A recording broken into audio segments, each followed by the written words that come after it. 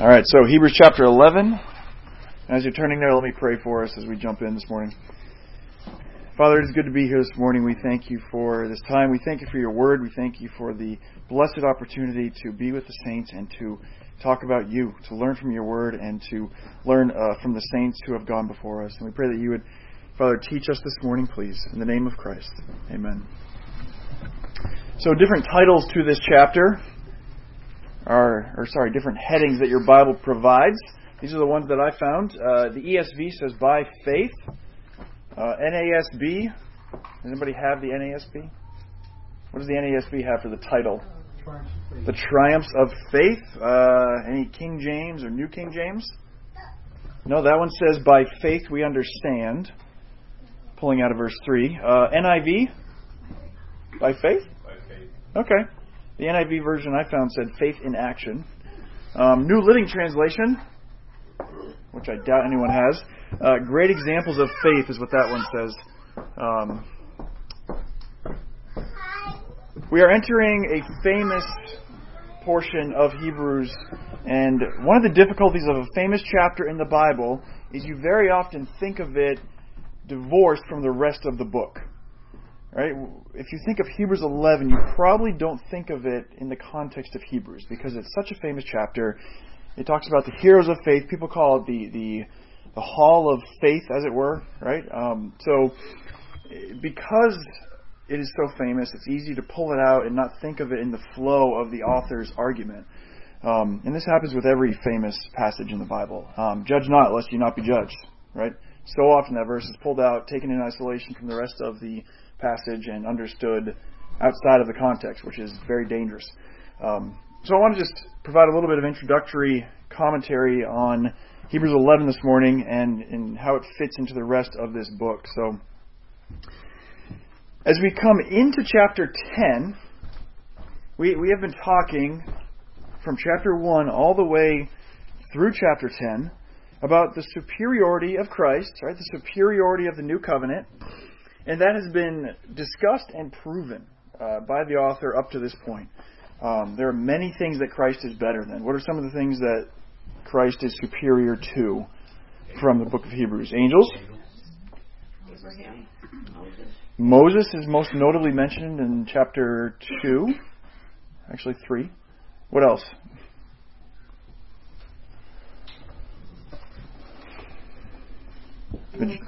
The Old Covenant as a whole. Specifically, what parts of it?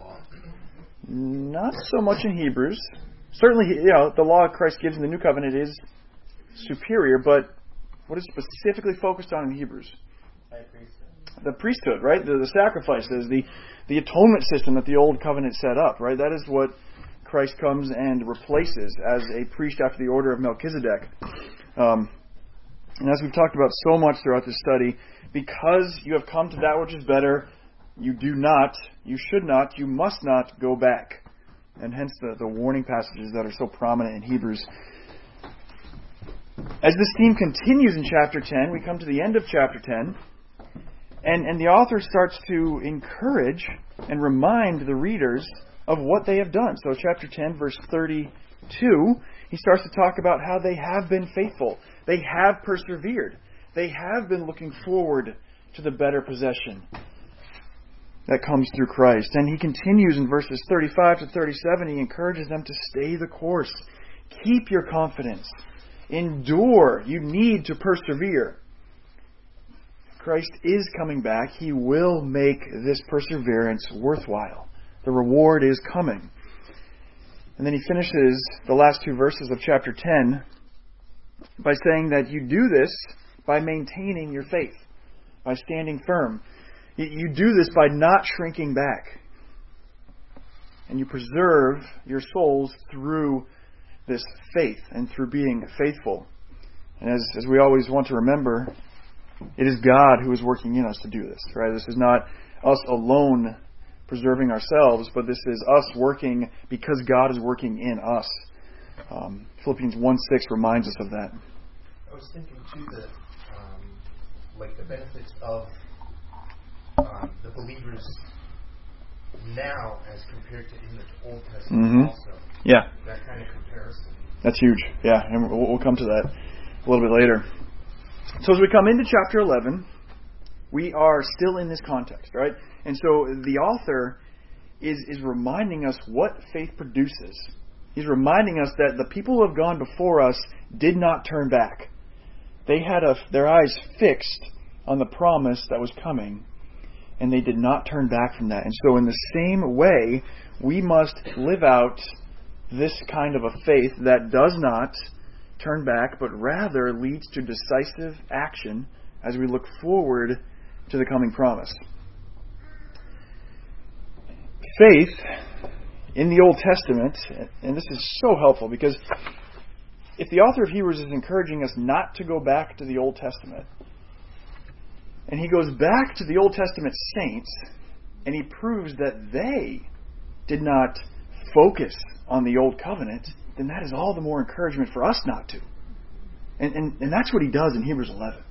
Because when you look at all of the examples he gives, none of them are focusing on the Old Covenant as the fulfillment of the promise. Right? The Old Covenant is not something that was a thing hoped for or a thing not seen. That's what faith is. Faith is the assurance of things hoped for, the conviction of things not seen. And the Old Covenant was not that. The Old Covenant was visible. The Old Covenant was present. Right? Moses was a person in the past, a visible person, and they needed to look beyond somebody like Moses. The sacrificial system. Right? It was right there in front of them. It was not a thing hoped for, a thing not seen. The rest that they in part achieved in Canaan was not their final rest. The high priest, the temple, all these things that the author up to this point has given as examples of inferior things, right? These are not the things the Old Testament saints put their hope in. And Hebrews 11 shows us that. Right? These men and women looked beyond. Were these things helpful? Yes, they were very helpful. But they were helpful as pointers, as pictures, as reminders of what you're supposed to truly put your faith in. Well, also, the first 4 people that it mentions in here, by faith, they're around before all is even given. Yeah. And I won't cover this, but Moses is probably the best example of this. The author of Hebrews says Moses was looking to Christ. Moses gave the Old Covenant. Right? And he didn't put his hope and his faith in that earthly picture. Right? He looked beyond it. And so the example and the encouragement for us is to do the same thing. I was thinking too that the Old Testament, most things are physical as well. Visible, physical, action. That you can witness, that you can see, that you can tangibly touch. Yeah. And so this is a great chapter for the people who were struggling with going back to the old. The author of Hebrews says, why would you? The Old Testament saints didn't. They didn't stay in the old. So why would you go back to that? Right? And so for us, it's an encouragement to fix our gaze on something that is coming like the saints of old did. And this feeds right into Hebrews 12:2, which we'll cover in the coming weeks, where the author says we are to be looking to Jesus. Right? The therefore that comes out of Hebrews 11 is really a therefore that reaches back through all the chapters previously covered. And he says in chapter 12, verse 1, since we are surrounded by so great a cloud of witnesses, let us also lay aside every weight and sin which clings so closely, and let us run with endurance the race that is set before us, looking to Jesus. And he has just come out of chapter 11, and he says that. And he basically is saying that this is what they did. All of these Old Testament examples, they looked to Jesus. Certainly not in the fullness of revelation that we can, but that is who they looked to. And so we ought to do the same thing.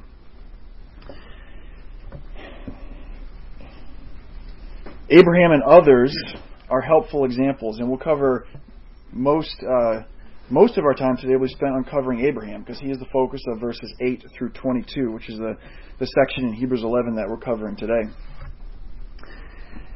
Well, first I want to mention a couple other things about faith as we prep to discuss verses 8 to 22. Just to again give us some context before we head into the examples that are given. Faith is called the assurance. If you have other versions, it might say the substance or the confidence or the reality of things hoped for. So faith is this foundational, firm thing.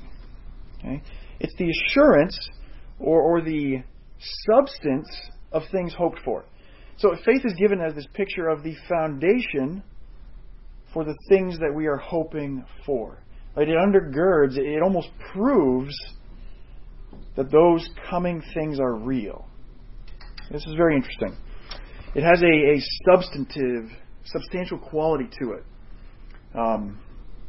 It is also described as the conviction or the evidence or the assurance of things not seen.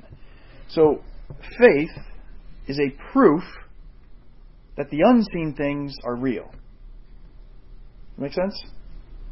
Okay. He's not specifically defining faith right here, but he's saying that faith is a proof that, for example, God exists, that heaven is real, that our hope and eternity is a true hope.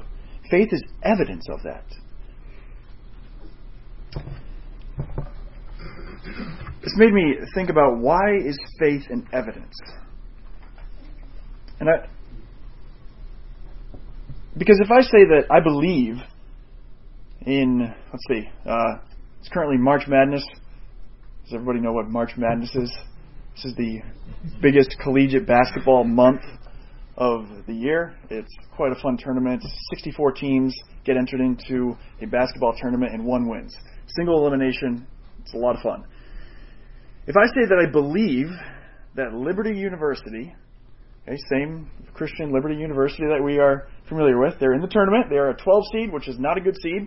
If I say that I believe that they are going to win, is that evidence that they are going to win?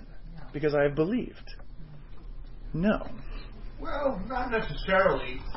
If you've watched the team on television a few times during the course of the year, you could be making a sound analysis of their team.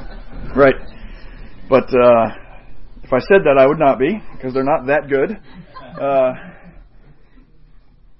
But if I say Duke is going to win, number 1 overall seed, best player in the country on their team, it's a more logical choice, but is that evidence that they are going to win?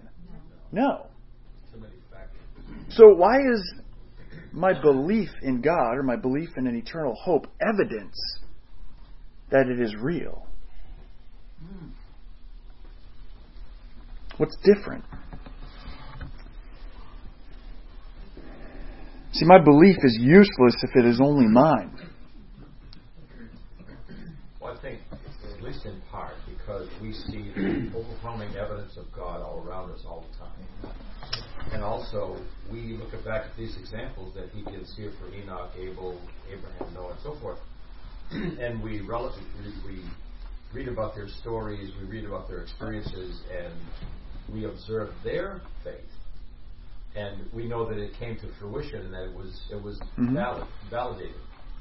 And so from that, with repeated stories about other people's experiences and also seeing our own. I mean, I see evidences of God's working in this world now all the time.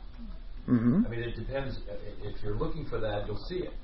If you're not, it'll kind of just go right by. You don't even, you just think it's happenstance or some sort of... So I would say those are true statements that help our faith, but it wouldn't make our faith part of the evidence. And those arguments... Right, but those arguments could also apply to a Muslim. They could also apply to a Buddhist. They could also make those same arguments. They wouldn't be right, but they could make them, right? How about knowing the character of God? And we see that some of it through his promises. He's faithful and he's just, and what he says does happen. And that gives us reason to have confidence in believing in him, but it doesn't cause our faith to be an evidence. Part of the proof that God is real. I know one reason why it's probably valid, but it requires someone to believe that there is a God. And kind of like what she was saying is that if you believe that God is who He says that He is, and that He will do what He says He will do, then the promises that He made should come true. And that again requires that you believe that there is a God. And so that, I think, is somewhat evidence. So probably maybe more other ones that even a non-believer might discover. Yeah. So that is true. That's evidence of God's faithfulness. But we're looking for, why is our faith a proof or an evidence of God, of eternity? Is it because we display His power? I don't think so. The only thing that made sense to me is that our faith is an evidence because it is a gift from God to us. Okay? Yeah, but someone might just say, "Good for you, Seth."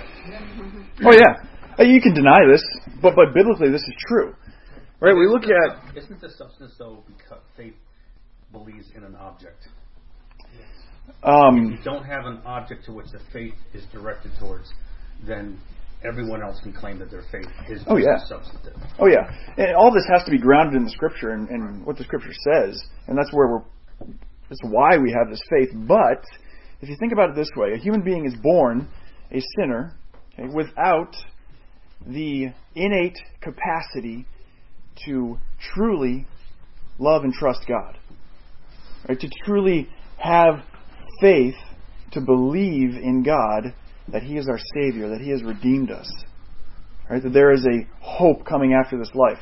Human beings are not born with that. That's why Ephesians 2, right, talks about faith being a gift, right?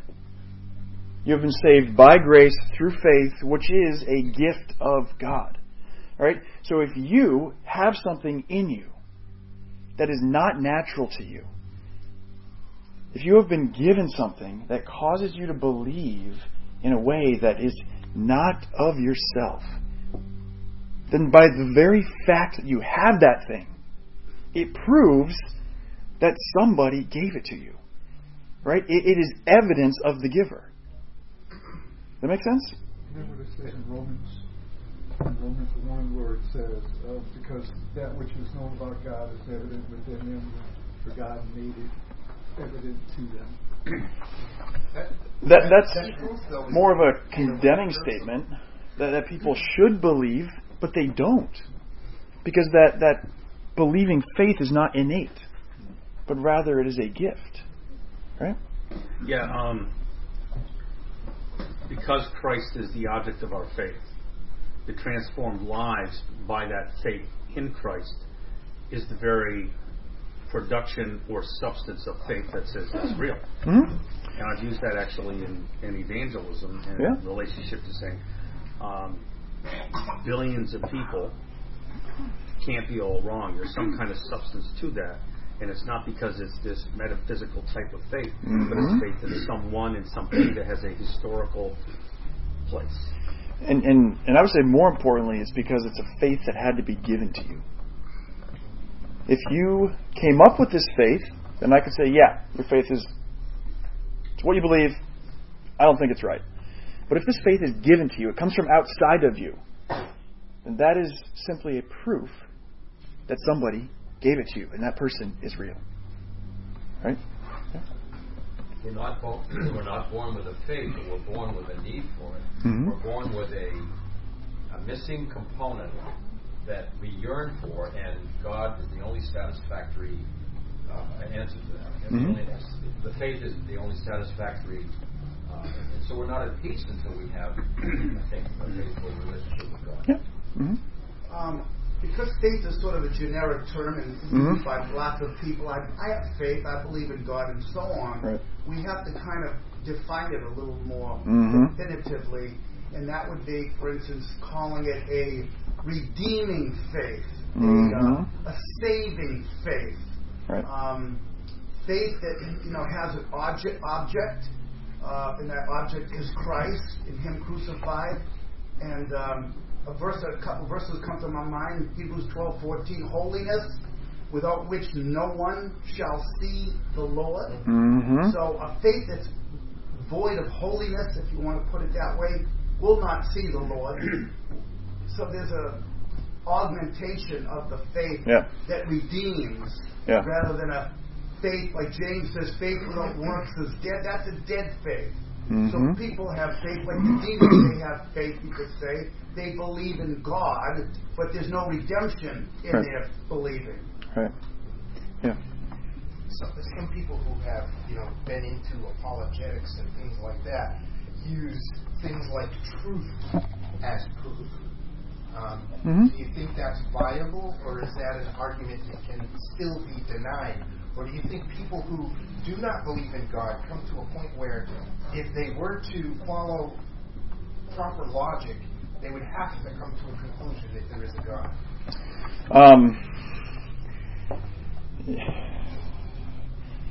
How was here? Yeah, I mean, all of people's proper logic is tainted by sin, so they're going to run into that difficulty at every turn.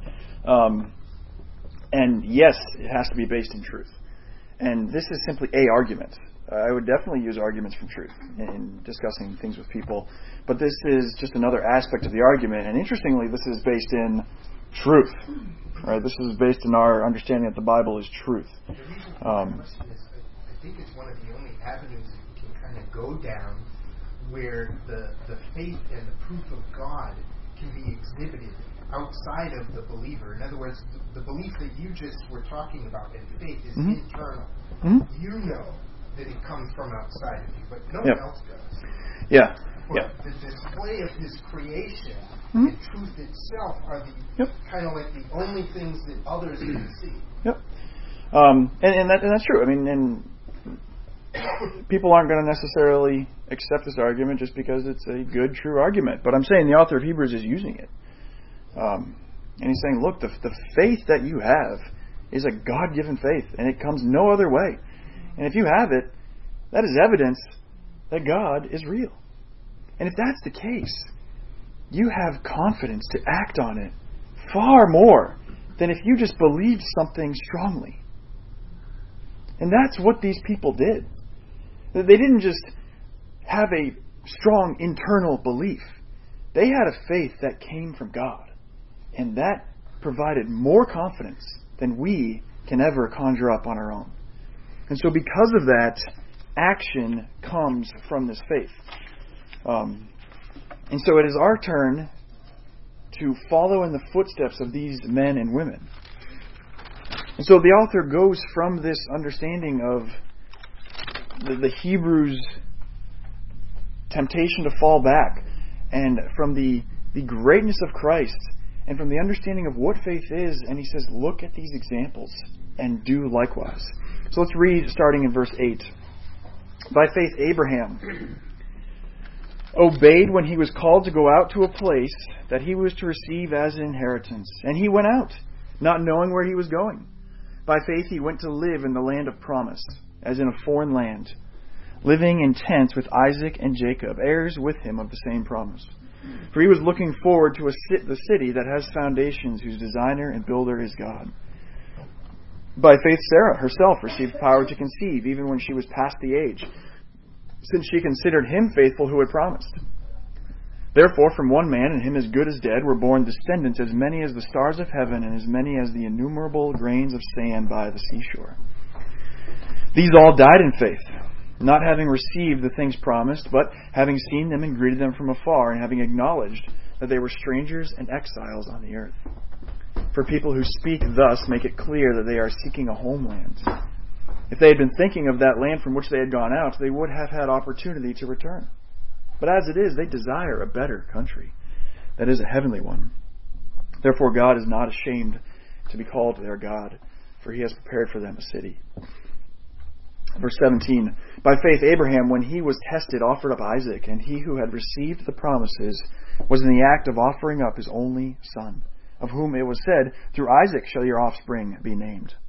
He considered that God was able even to raise him from the dead, from which, figuratively speaking, he did receive him back. By faith, Isaac invoked future blessings on Jacob and Esau. By faith, Jacob, when dying, blessed each of the sons of Joseph, bowing in worship over the head of his staff. By faith, Joseph, at the end of his life, made mention of the exodus of the Israelites and gave directions concerning his bones. So first example, Abraham obeyed when he was called to go out. Faith, producing the action of leaving home. I've never done this, except for college, and that's not truly leaving home. So I asked Larissa recently, how hard was it for her to come up here after we got married? And she just explained to me the difficulty that I have not understood in my life. I was born here in Southbridge, and when I was a month old, we moved to Woodstock, and 33 years later, that's where I am. So, evidently, and I can understand this, but I can't empathize with it, can be a very difficult thing for certainly some more than others. Some of us are good at moving, and we're not necessarily tied emotionally to a home. But we have to consider this was a difficult thing for Abraham. When Larissa left Texas and came up here, there was a lot of things to look forward to, I hope, up here. But at the very least, there was definite securities in coming up here, understanding what was waiting. We had a home. Obviously, we were going to be together. She had been up here for a while. She knew some things about this area. There was a lot of securities that Abraham simply had none of. Right? He could not look to the promised land and say, I know what it's going to be like. I know that things are going to be provided for me. I know that it's going to be a place where I can settle easily and people are going to enjoy being around me and I have some people there waiting for me. He had none of this. He left everything he knew with his family and went to a place that he didn't know. Literally, it says he went out not knowing where he was going. It doesn't get much worse than that. And Abraham, by faith, went. Interestingly, he also did not have a history of godly men in his family to look back on. All right? He didn't have the scriptures. Moses hadn't written any of this yet. Abraham literally had no Bible.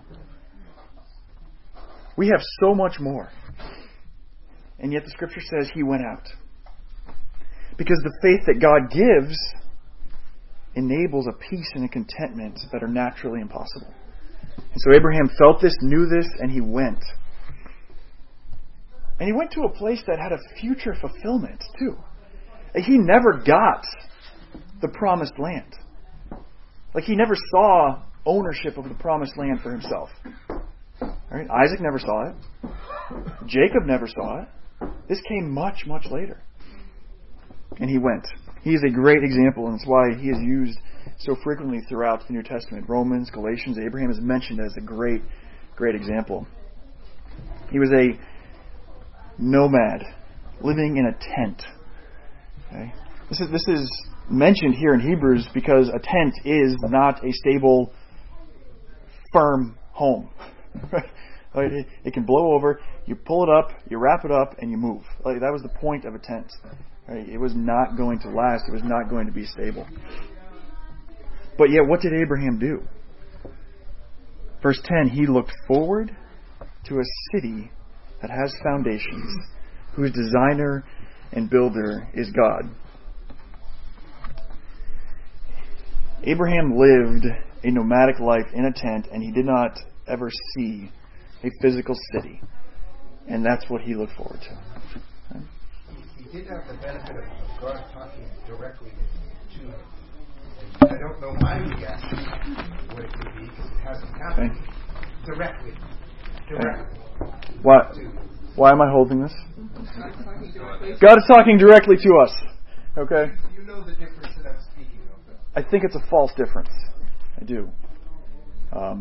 Because we have better than Abraham had. Right?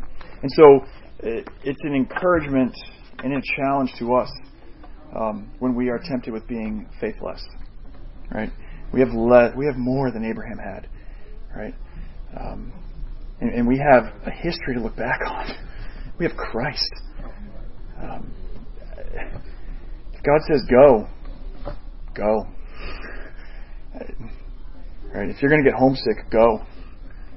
Right? If God calls us to something, we have a great history to look back on and great confidence and a faith within us that can cause us to have peace and contentment in our going. Abraham's knowledge, the extent of his knowledge was not the same as ours. So he didn't see the promise as clearly as we do. But clarity should not change our focus. Right? He didn't see it clearly, but he focused on it. Right? We see clearly, much more clearly than he did. And so we also have to focus on it. And one day we will see much more clearly than we do now. Because we are even now still described as seeing through it, in a mirror darkly.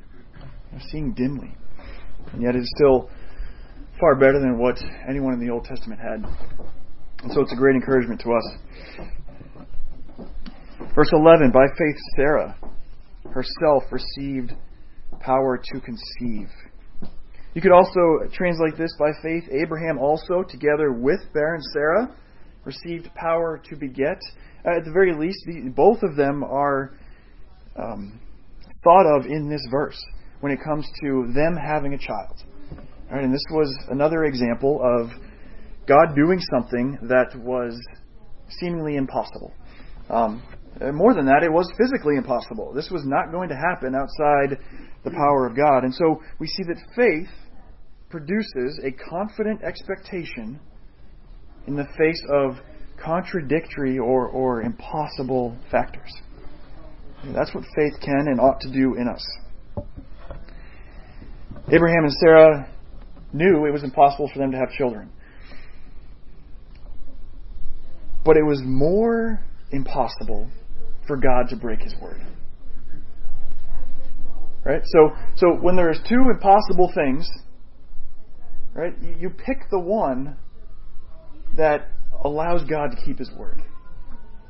And it doesn't matter that it's impossible, just like the other thing is impossible. Is it impossible for Abraham and Sarah to have kids? Yes. Is it impossible for God to break His word? Oh, yes. It is impossible for God to break His word. So I know this is impossible, but I'm going to believe this, and somehow that's going to get figured out. Right? And that was their faith. When we are confronted with things that cannot happen as we understand,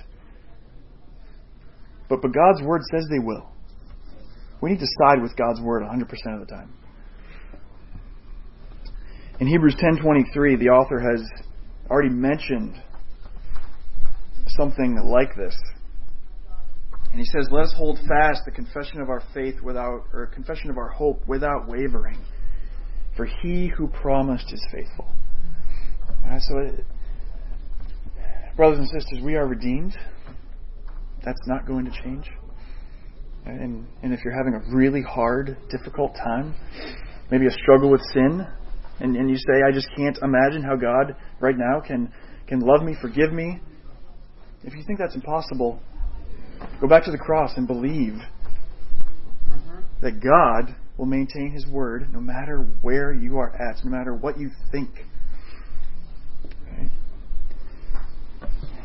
Therefore, from one man, and him as good as dead, were born descendants as many as the stars of heaven. God's word is utterly reliable. This made me think of, and I wish there were some younger, some younger people here. I hear from the youth so often how they fight against the evolutionary teachings of the modern school system. And it just made me think of this. Back in Hebrews 11:3, it says, "By faith we understand that the universe was created by the word of God." And evidence and scientific discovery that is propagated today says that's not the case.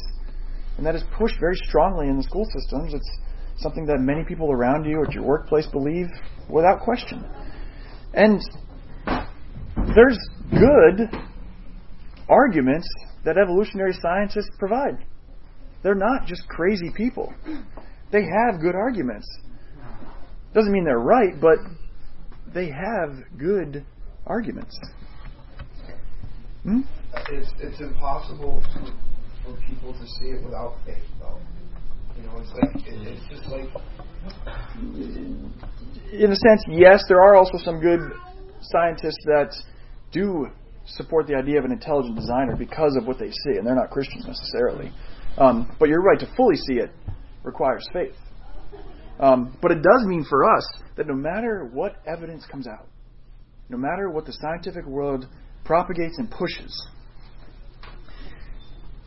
we need to ground our understanding of what God did in His Word first. Right? And then conform all other things to that.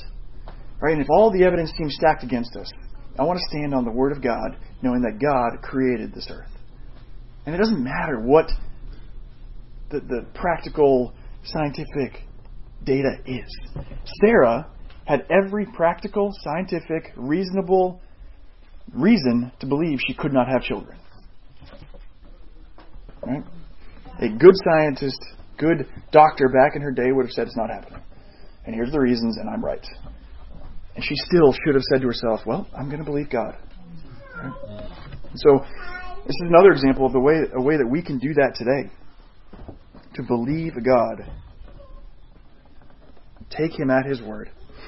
There's a common phrase, and you hear it here and there, that faith believes the impossible. And I'd like to modify that a little bit and say that no, faith doesn't believe the impossible. Faith believes the promise of a God who can do the impossible. Right? To believe the impossible is stupid. Believe in the God who can do things that we think are impossible. Right? There's a wonderful little just picture given in the Old Testament as we work through and see so many couples that could not have children are miraculously given children. Thomas Aquinas said that every miraculous conception of the Old Testament was, as it were, a figure or a picture of that supreme miracle which took place in the incarnation of Christ. For it was desirable that His birth of a virgin should be in some way prefigured, so that men's minds might be prepared to believe. Okay? Every woman in the Old Testament who could not have a child and was given a child was preparing creation and people to see the coming of the Messiah, because Mary could not have children, right? Because she was a virgin. Verse 13, these all died in faith, not having received the things promised. Faith does not require physical proof in this life. It doesn't need that. And it also does not allow the event of death to call into question the validity of the promises. Right? Say that again, please. Faith does not allow the event of death to call into question the validity of the promises. The promise being what, particularly here? To different people, different things, but ultimately the coming Messiah, ultimately our eternal hope. Right? We will, most of us, unless Christ comes back, will not see our hope before we die. And your death cannot cause you to question. It doesn't invalidate the promise. Yeah. Yeah. All of these Old Testament saints received proof at the moment of their death, right after they died. But they didn't need it to stay faithful in this life. And that's a very great encouragement to us. And it's a necessary reminder. Our faith will not be completely realized on this earth, because we are looking forward to something that we can't see right now. We're looking forward to an eternal hope, right? A final redemption, right? Heaven. Hope that is seen is not hope. Amen. Right? Paul? Mm-hmm. Yeah. If you have something, you don't hope for it anymore, right? So we are literally hoping for something that we're not going to see until we die. Every single one of the characters in Hebrews 11 we're compelled by God to exercise that faith. Mm-hmm. God pushes the issue. Yeah. There's no such thing as getting saved. I have this neutral faith. Thank you, Lord, for the gifts. Yeah. And I'll just go on my merry way. There's no such thing as God letting us alone, which is faith alone and not being tested. Yeah. And that's a great point, because all these people are doing hard things. Abraham left. Sarah believed when she was not physically able to have children. We're coming up on Abraham when he was tested, offering up Isaac. But let's look at the middle of verse 13. They acknowledged that they were strangers and exiles on the earth. If you have been given a redeeming faith, your citizenship has changed. Right? You are citizens of heaven. You are part of the kingdom of God. You are a foreigner here. And because of that, because these people recognize that, they desired that better country. Verse 14, for people who speak thus, make it clear that they are seeking a homeland. They are desiring a better country, longing with intensity for that which is coming and not longing to simply stay here. That's convicting to me. I think I enjoy this world a bit too much. I'm not almost eager to get out of it. Not in a suicidal way, but this isn't our home, and I want to get home. It is the challenge here for us. I love that it says earth. They were strangers and exiles on the earth. It includes all of it. Right? It's not like they were living, Abraham was living in Ur of the Chaldees, and once he got to the promised land, he got to a place on this earth he could call home. No, he got to the promised land and wandered around in it and still said, I want something better. I want something beyond this. If you think about, say you moved to England for a couple of months, right? You would be a foreigner, a stranger in that land. And you probably wouldn't care that much about their current political struggles with breaking out of the European Union. You might have some thoughts about the Prime Minister, but it's not going to be something that you're really invested in. You may have interest, you may have discussions, you may have thoughts, but if it doesn't go well and you don't see the government doing what you would prefer, you're not tying your hopes and your fortunes to that. Because you're an American. You're not an English person. Okay? And so all of that is not going to truly affect you at your core. So it's a good reminder to us that America is not our home. You're even saying the writer's saying not only not look back to the old covenant, but to not look back at the world. That's us today. Yeah. You're right. We're earthbound many times. Yeah. He says we're looking for a city whose builder and maker is God. Mm-hmm. And so, yeah, there's an election next year, but my hopes aren't tied to it. Right? Yeah, there's things happening in this culture, in this country, in America, but America's not where my citizenship is. It's not my homeland. Okay. No, I was curious as to what your thoughts are as to why there is so much passion, even among some of the devoutest followers of Jesus, for things that happen in our culture. I mean, I like the whole pro-life thing. To me, that's something that absolutely has to be fully engaged here. And it's so close to Slick. If this were 150 years ago, I'd be the first guy signing up to grab a gun and go shoot the guy that wants to continue a bullet. You know what I mean? If this was the same time frame as like slavery, I imagine many of us would be those people who take up arms to bring an end to such injustice. Because I think there's something in us But we do get very politically sort of hyped up, and I just when I see these passages and I hear what you're saying, and I hear what you're saying, I say, isn't it interesting that it provokes such things in us? Yeah, and it's a good point, because the call here is not to be disengaged. Right. But it is a call to have your priorities in the right order. Yep. And so you fight things like abortion and the evils of slavery for those in our country who did that. You do that because of the gospel, because of the Word of God. You don't do it because you're an American. That's right. You do it because you're a citizen of heaven. And that's why you fight. And so your priorities come from your true homeland while you are living in this temporary place of dwelling. Right? And that also means that when your preferred political party doesn't get elected, you're okay. Because that's not a biblical priority. Right? Right? And so it's not a matter of disengagement, it's a matter of priorities being ordered properly. And priorities coming from your true homeland. That's a good answer.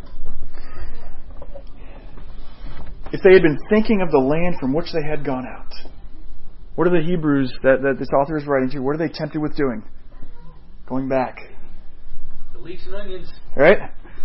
If these people, he says, look at these Old Testament people. If they had been thinking of the land from which they had gone out, they would have had opportunity to return. But they weren't. So he's basically saying, you don't do the same thing. Right? Don't think of what you came out of. Think forward. Look ahead. And one of the most astounding sentences of this entire passage is the end of verse 16. Therefore God is not ashamed to be called their God, for He has prepared for them a city. I can think of multiple reasons in the lives of each and every one of these people. Save Joseph, just because we don't know enough detail about his sinfulness. He was still a sinner, even though the Bible doesn't reveal that to us, right?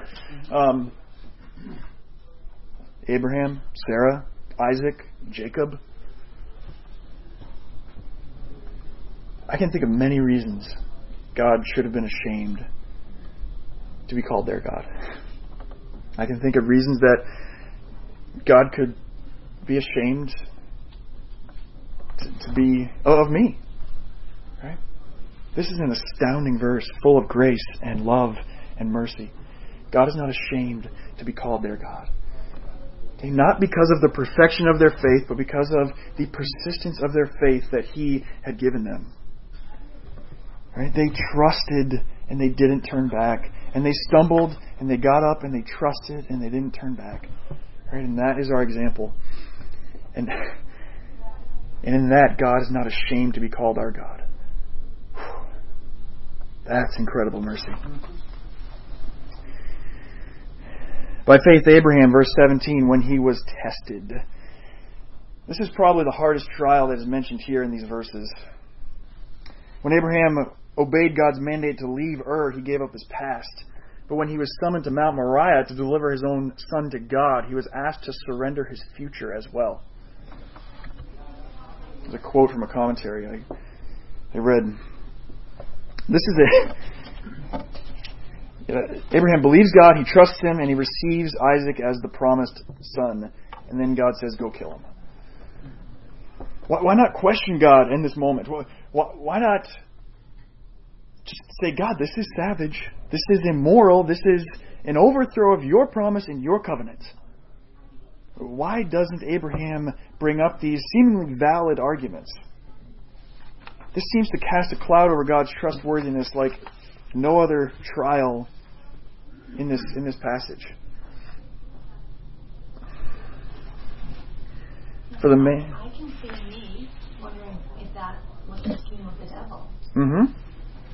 Questioning, did the God truly say that? Mm-hmm. Why did God say such a thing? Because it was immoral, it was his character. I can see that wrestling in my spirit. Very interesting word usage. Did God truly say? Where does that come from? Genesis. That's what Satan says. Right? But in the 19 it says reason that God could raise. This is insane. All right? God says, go kill Isaac, and Abraham's like, well, That's going to be a problem. God can raise the dead. We'll go with that. He's literally ready to put a knife through his son's heart, and he says to himself, God can raise the dead, so let's go do this. This is awesome faith. Awesome faith. And it shows a wonderful aspect of faith that we talked about earlier. Two impossible things. And Abraham says, I am not going to distrust God. Even though this other thing seems impossible, God breaking His word, if it's more impossible, I'm going with God. It just reminds me of like the unbeliever. Like, try thinking if you brought a friend from work in here to the Bible study and you try to like reveal this part of God's story, and they just look at you like, it's difficult without faith. It really is. Amen. And this is why this faith has got to be a gift from God. Right? We don't have the strength to trust like Abraham did right here. Abraham basically said in his mind, I know God can't be false to His promises, so logically I'm going to assume that something else that is extremely unbelievable will happen. And interestingly, God didn't do what Abraham reasoned. You ever realize that? Like, God didn't actually let Isaac be killed. God did it another way. But I think the important thing is that Abraham essentially reasoned that this is God's problem. And sometimes we just need to do that. Like, here's what God's calling me to do. I can't see how this is going to work out. But that's not my problem. I don't have to figure this out. I don't have to understand. This is up to God. Let Him deal with the difficult part. I'll just be faithful. Right? One of the advantages that he had, or they had over us, is they heard the audible voice of God in some visible manifestations of Him that made His trustworthiness beyond question. Tony said that earlier, and I'll say the same thing. I think that's less helpful than what we have. But it protects us, or prevents a hyper faith too, by some people that want to, claim they have a vision or God spoke to them in some mystical fashion, and they're banking on that, and it's only an illusion of their own. Yes, definitely. And amen. If you're putting your faith in something that the Word of God does not substantiate, you're a fool. Like, put your faith in what the Word of God reveals to us, right? Not in a strong feeling you have. Right? But I think also when I said in 19, he says Abraham reasoned God could raise from the dead. He already had the example of he and Sarah having a child, which was impossible. It does involve the mind. Yes. We'll come to that at the very end. Last three examples are three dying examples of faith, and it's interesting that the author does not talk about the lives of Isaac, Jacob, or Joseph. There's a lot in Joseph's life, especially, you could talk about. But he gives their dying examples of faith. And I think this is a necessary thing for us to see, because at the end of your life, you're able to give the best example of a faith that looks forward. Because there's no life left to live in which God can prove Himself. Right? You're at the end. You know you're not going to have another year or 10 to see God's promises come. And so in that moment, you have to die in faith. Because you're not going to see the fulfillment in your lifetime. Right? And so it is a great example of faith. Right? Because you are going to end this life still believing God. Right? And that's what these men did. That is the example that is given. In death, the hope in things which are future and invisible shines most brightly. That's what one commentator said. So Joseph did it, and he even said, look, I know this promise is going to come true, so take my bones with you when it does. Right? That is a great example of faith. He would never see this promise come true. But he trusted and believed. A couple of points of application to finish out here.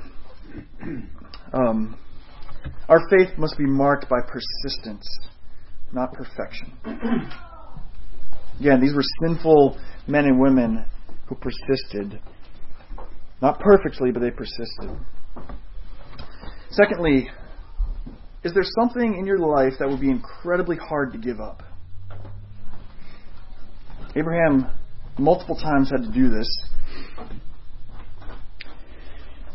And the call is not necessarily to give up our children or entertainment or politics or sports or a spouse, but the call is to examine whether or not those things have taken priority over actively and faithfully following the Lord.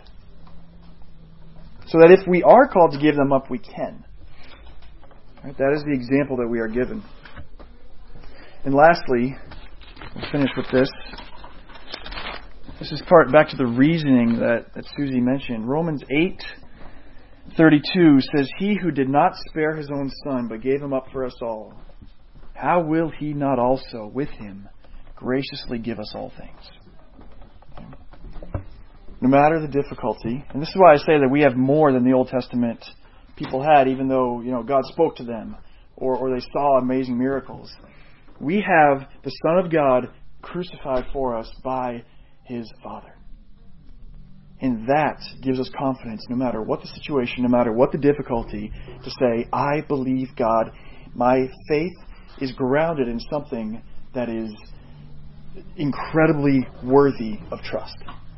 My God will give whatever I need because He has already given the most that could ever be given. Right? And so no matter what we are called to do, we can reason that God will be loving and faithful because He already has been in the greatest way possible. Let's pray. Father, we thank You for this time. Please increase our faith, Father. Please cause us to be more persistent in our faith, that we might love and trust You and come to the end of our days hoping in the future, hoping in the promise that You have given us. Father, may we live that way now and act because of the faith that You have given us. In Christ we pray.